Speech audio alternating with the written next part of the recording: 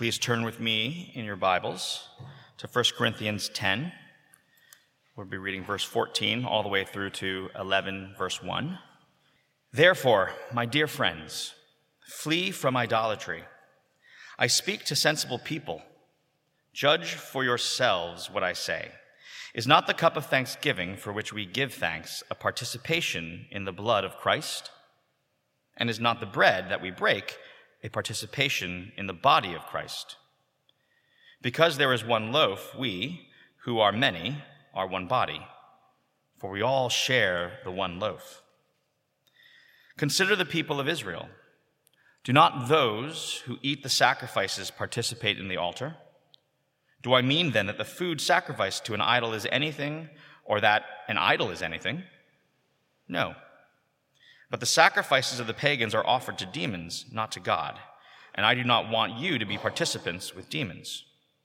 You cannot drink the cup of the Lord and the cup of demons too. You cannot have a part in both the Lord's table and the table of demons. Are we trying to arouse the Lord's jealousy? Are we stronger than he? I have the right to do anything, you say, but not everything is beneficial. I have the right to do anything, but not everything is constructive. No one should seek their own good, but the good of others. Eat anything sold in the meat market without raising questions of conscience, for the earth is the Lord's and everything in it. If an unbeliever invites you to a meal and you want to go, eat whatever is put before you without raising questions of conscience. But if someone says to you, "This has been offered in sacrifice," then do not eat it, both for the sake of the one who told you and for the sake of conscience. I am referring to the other person's conscience, not yours. For why is my freedom being judged by another's conscience? If I take part in the meal with thankfulness, why am I denounced because of something I thank God for? So whether you eat or drink or whatever you do it all for the glory of God. Do not cause anyone to stumble, whether Jew, Greeks, or the church of God. Even as I try to please everyone in every way, for I am not seeking my own good, but the good of many, so that they may be saved.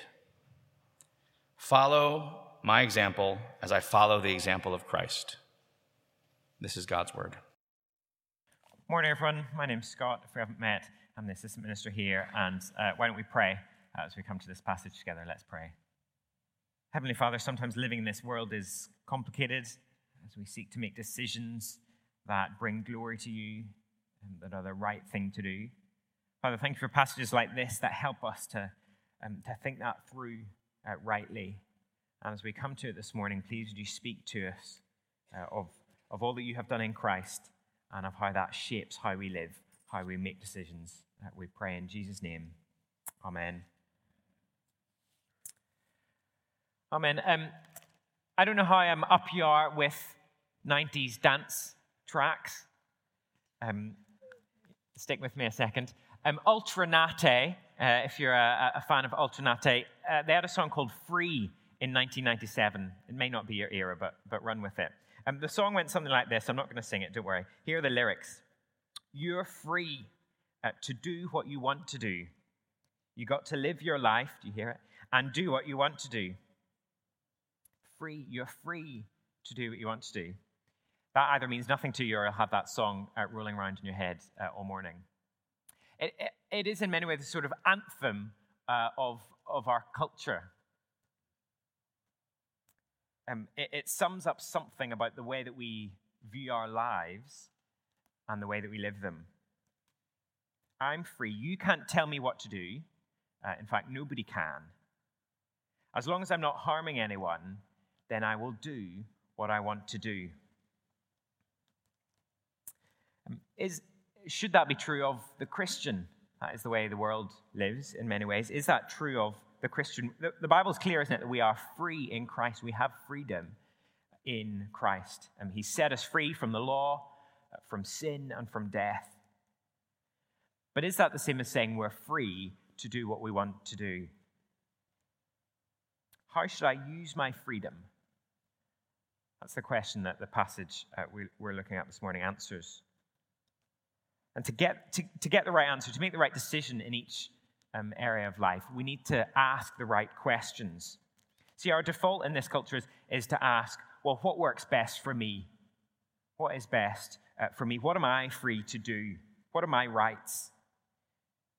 But this passage is going to challenge us that those are the wrong questions to ask. That's not the right perspective to have. If you really get what Jesus has done for you, if you really get the gospel, then our attitudes to every decision that we make is changed.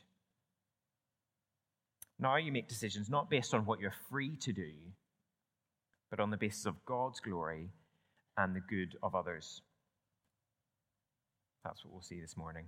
Let me remind us where we're up to, or if you're just joining us, we've been a little series in chapters 8 to 11 of 1 Corinthians. And the question that Paul's been addressing is a very specific one for the Corinthians. Can we eat meat that has been sacrificed to idols? That was a big part of their culture. Temples on every street corner. It was the way business and social engagements worked. It was all sort of based around the temple and the eating of these meals that had been sacrificed to idols. And all the way through, Paul's been trying to guard them from the danger of just going with the flow, just doing it because it's what everyone else is doing without thinking about what they're doing. And so here in these verses, he draws his argument to a close, really, and he draws out some guidelines. We're going to see them. We're going to see he asks two big questions as people try to make the right decision. Ask two big questions, all guided by one big principle that summarizes it all. Two questions and one principle.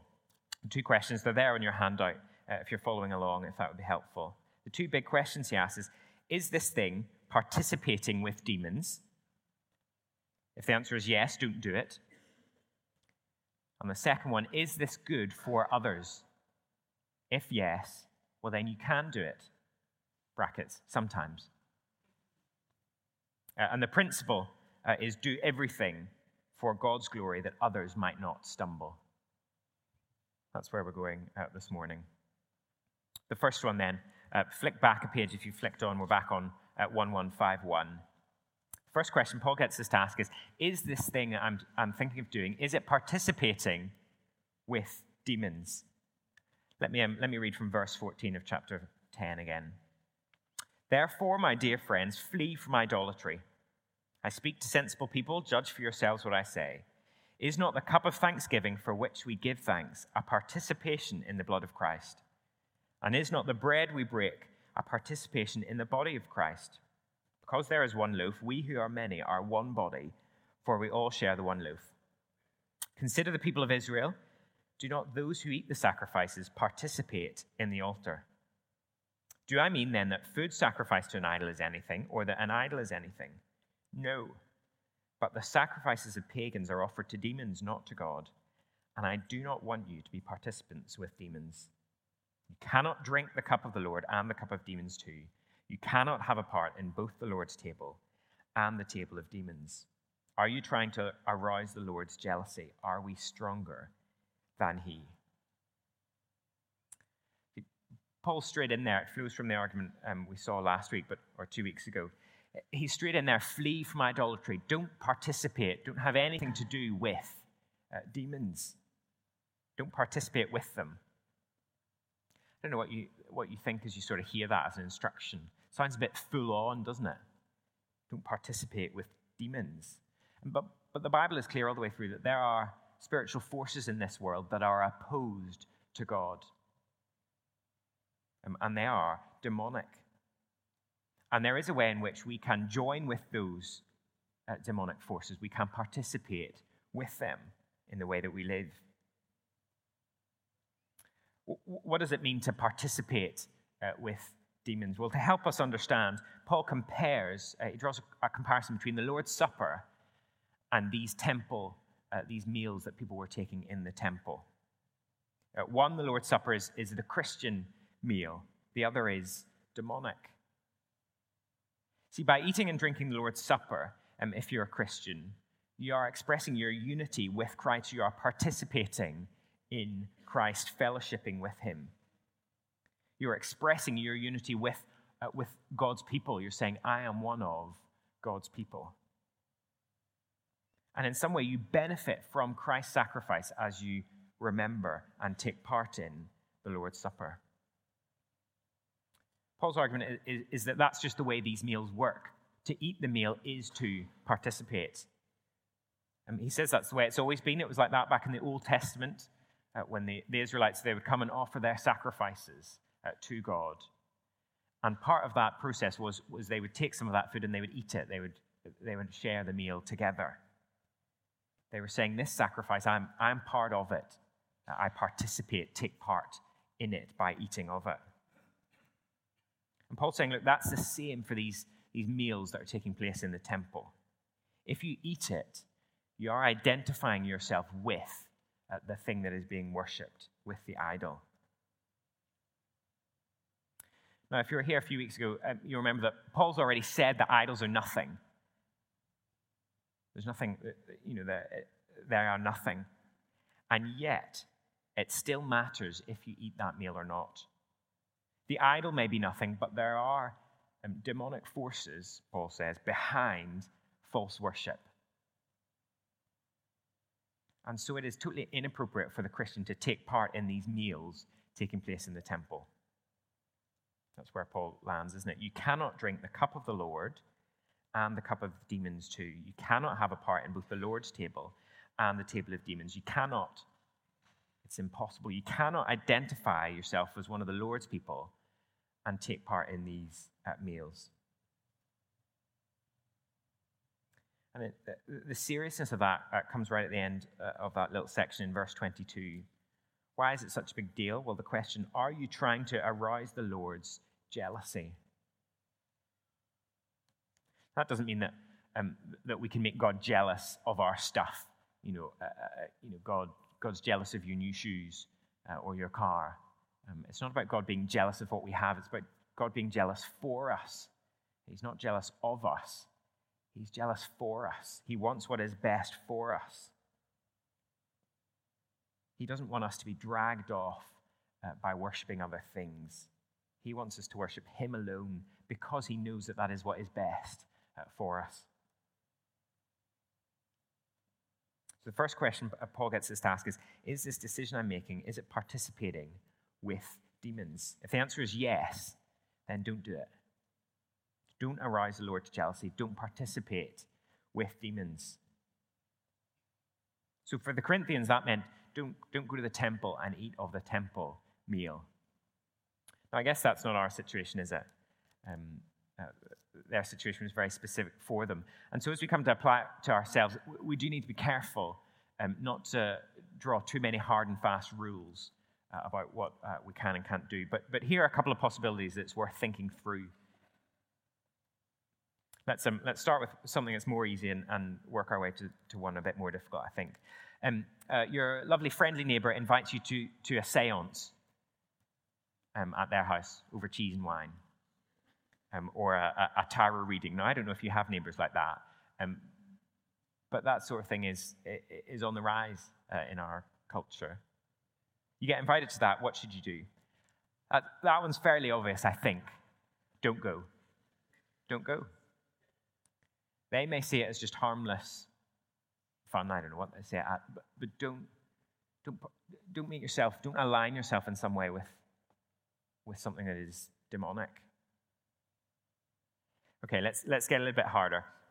Your child has an RE trip to a Sikh temple, a Gurdwara. You offer to go as one of the sort of parent helpers, guardian helpers. As you leave the Sikh temple, you get offered this little sweet, prasad it's called. Now, what child or what adult, for that matter, can refuse a little sweet? It's just a nice little sweet. I was getting hungry after all my visits. Well, that sweet is actually part of the worship of the temple. It has, in some sense, been offered in worship. And so I think in that instance as well, you should probably decline. You should say no. Here's a harder one. You get invited to a colleague's Hindu wedding where the food that is being served almost certainly has been offered to idols. It's pretty hard to avoid the food at a wedding, unless you bring your own picnic. Harder one still, a funeral of a neighbor, of a colleague, of a family member, in which at that service there will be ancestor worship as part of it. Should you go if you're a Christian? That one, I think, depends on what part the ancestor worship plays in the service. Is it a part that I can withdraw from or abstain from, or is it is just my very being there participating in that? That's hard. You need to think that through.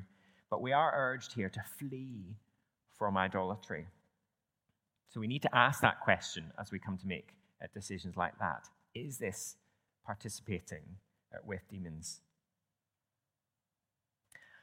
Most of the decisions we make in life probably won't be in that category. That will be a fairly obvious question to answer. This second question is probably the more relevant one for us this morning, and it is this. Is this good for others? Is this good for others? Flick over the page to chapter 10, verse 23. I have the right to do anything, you say, but not everything is beneficial. I have the right to do anything, but not everything is constructive. No one should seek their own good, but the good of others. See, the Corinthian Christians, they have this little catchphrase, I have the right to do anything. And it's sort of an excuse for doing anything unthinkingly. But Paul flips it around. He says, that's the wrong attitude to have. You may be right, but that's not an excuse for doing anything. You might well have the right to do anything as a Christian who is free in Christ, but not everything is going to be good for you, for others. Not everything is going to be constructive. Not everything is going to build others up. And so he says, don't claim your rights, but look to the good of others instead. And so as you ask that question, is this good for others? If the answer is yes, then you are free to do it. Sometimes. And so Paul gives us two little case studies just to unpack that a little bit. The first example he gives us is meat sold in the market in Corinth. Look at verse 25. Eat anything sold in the meat market without raising questions of conscience, for the earth is the Lord's and everything in it. See, in Corinth, most of the meat that was sold down the local butcher had some connection to idol worship. It had almost certainly been slaughtered in the temple. So should the Christians just avoid meat altogether, unless they can be absolutely sure where it's come from? Well, no, says Paul. That's not the way to do it. Everything, he says, belongs to the Lord. So there is actually nothing wrong with the meat. It hasn't been contaminated in some way. So if you're buying meat at the market, at the butcher, then it doesn't matter where it's come from. You are free to eat it. In doing so, you show that you give thanks to God for his provision. It shows you're not living in a sort of Christian ghetto, but you're taking part in society. No problem. That's the first example he gives. The second example he gives is that of a dinner party. What do you do when a non-believing friend invites you round to theirs for dinner? Well, Paul says that depends. Verse 27. If an unbeliever invites you to a meal and you want to go, eat whatever is put before you without raising questions of conscience. So see there, Paul's default position is it's fine. It is fine to go and eat whatever is put in front of you.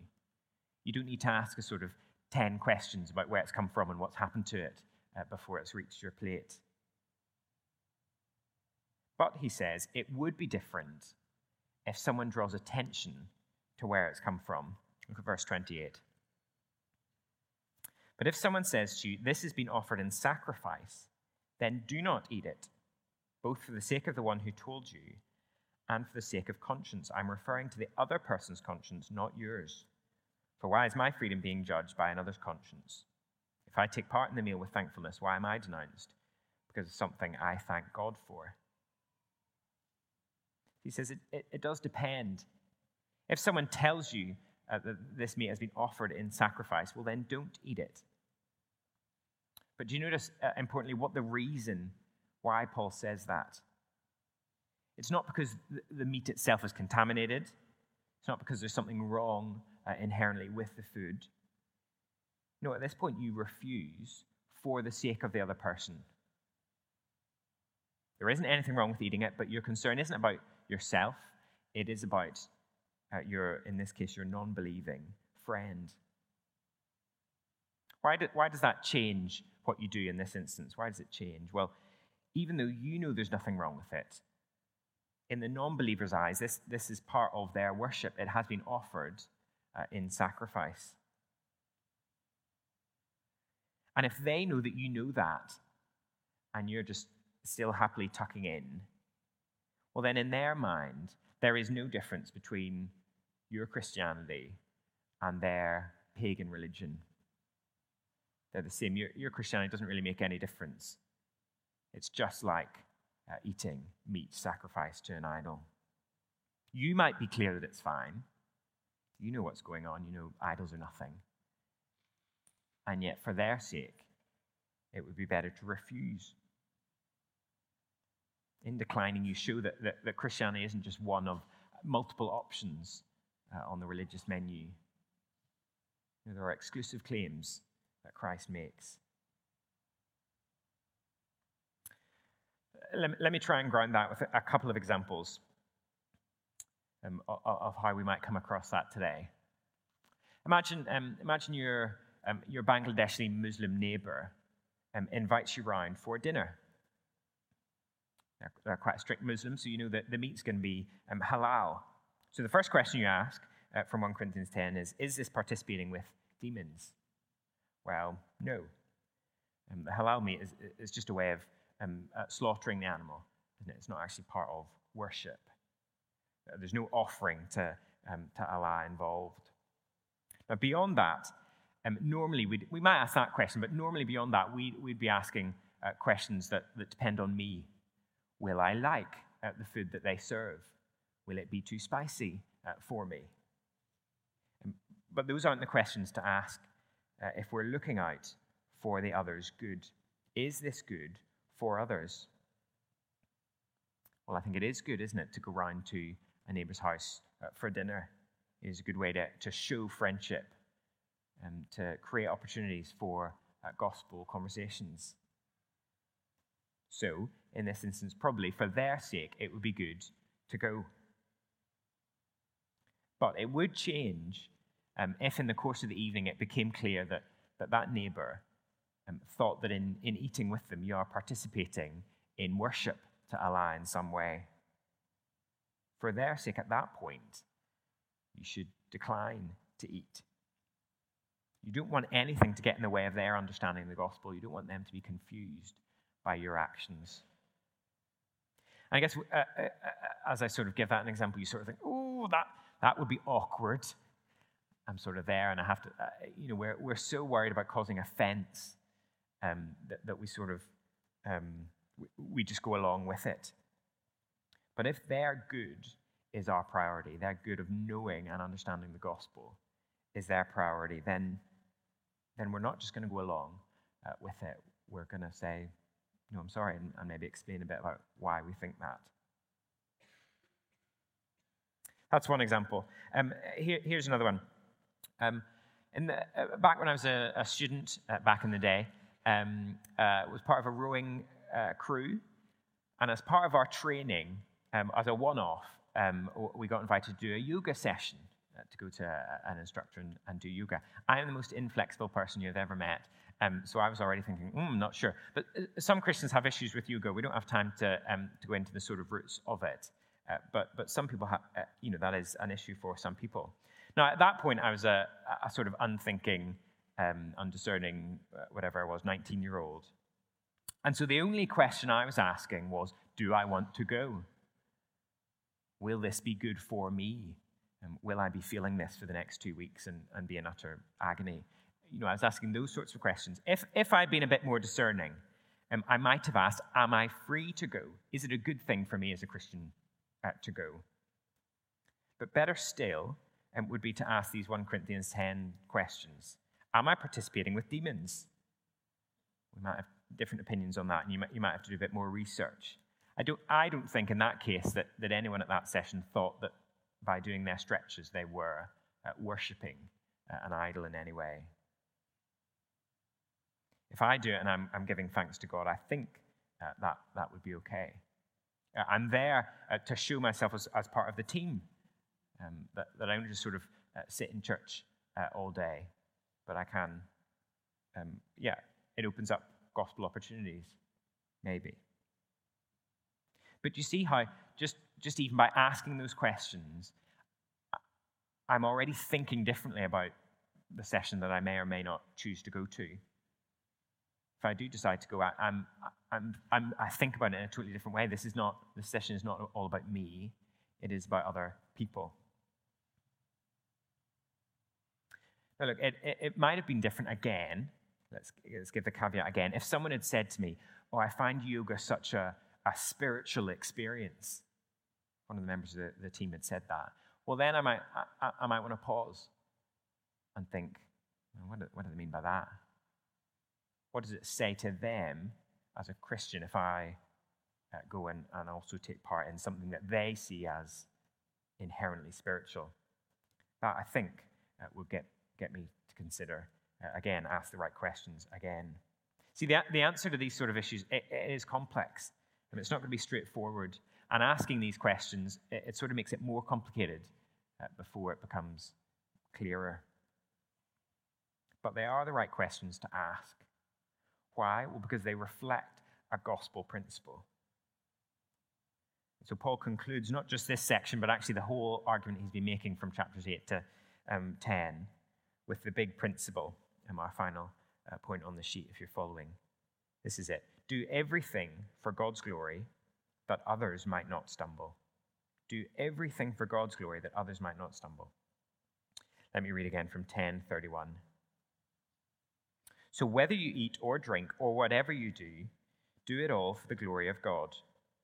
Do not cause anyone to stumble, whether Greeks, Jews, Greeks, or the church of God, even as I try to please everyone in every way. For I am not seeking my own good, but the good of many, so that they may be saved. Follow my example as I follow the example of Christ. See, in the end, whatever I do should be motivated by God's glory. Does this bring God glory? That's a big question, isn't it? What is it that brings God glory? Well, ultimately, I guess it is people worshiping him rightly. It is people growing in their understanding and love of Christ. It is people coming to know him as their Savior and Lord. And so that should motivate all my decision-making. Paul fleshes it out a little bit in the second command in that section. Do not cause anyone to stumble, whether Jews or Greeks, non-Christians, or the church of God, other Christians. So in my actions, I am seeking to build up other Christians. And I'm seeking to commend the gospel to those who don't yet believe. Paul says he's trying to please everyone, not because he's a people pleaser, not because he's desperate for people to like him, but because he doesn't want anything to get in the way of them hearing, understanding, and accepting the gospel for themselves. Is this decision going to help someone hear and understand the gospel? And if that is our attitude, well, that shapes the way we think about all sorts of different decisions, isn't it? I don't know, questions that you might be thinking through at the minute. Should I go to that wedding? Should I watch that show? Should I go to that party? Here's one I faced earlier, or I faced recently. One of my oldest friends is acting is taking part in a one-man drag show. It's one of my oldest and closest friends, and he's doing his drag show. Should I go? I'm not going to tell you what I did. I'm not sure I got it right. Feel free to come and have a chat afterwards and help me think through the sorts of questions, how I apply these questions to that situation. If you're going to do that, by the way, if you're going to come and help me think it through, make sure you've got an example of your own that you're also thinking hard about. Don't just come and lecture me, says the guy at the front. But it's difficult, isn't it, some of those questions, and there'll be situations that you'll face that are similar. Well, as we finish, does it all just feel like too much work? Oh, now I've got to ask questions about decisions that I'm making. And well, look where Paul lands in chapter 11, verse 1. Follow my example as I follow the example of Christ. Here's another mid-90s reference for you. Back when I was a young Christian, it was all the rage to wear a WWJD bracelet on your wrist. WWJD, what would Jesus do? We thought we were very cool in the youth group for having all sorts of multicolored bracelets that did that. It's a good question to ask, actually. Naff as the bracelets might have been. Lots of the time, it is hard to know, isn't it? What would Jesus do in this situation? And I guess depending on who you are and depending who you're speaking to, people can argue all sorts of different things by saying, I'm sure it's what Jesus would do in this situation. But what we can say as we look at the life of Jesus is that everything he did was motivated by his Father's glory and by the good of other people. Ultimately, of course, that they might be saved, that they might believe and trust in him and receive eternal life. Jesus gave up his rights, didn't he? We had it earlier in the service in Philippians 2. He gave up his rights for the sake of others. He, the eternal Son of God, came to earth, took on the form of a servant, and became obedient to the point of death. Why? Well, so that his Father might be glorified through him, and so that many, many, countless individuals would be saved through him. So as we seek to do that, as we seek to ask those questions about decisions that we make, we are following Christ. He is our example of what it looks like to use our freedom for God's glory and for the service of others.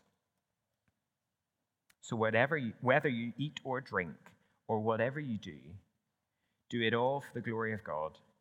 For I am not seeking my own good, but the good of many, so that they may be saved. Shall we pray together? Heavenly Father, we long that all of our lives would be conformed more and more to the likeness of Christ. That whether we've just started following him or we've been following him a long time, that you would be shaping us in Christ's likeness. Father, you know that so often in our hearts we make decisions solely based on what is best for us. Father, would you open our eyes to the wonder of living not for ourselves but for your glory and for the good of others. And please, would that make us those who think hard about decisions that we make, how our actions, our behavior will impact others, and how they will ultimately bring glory to you.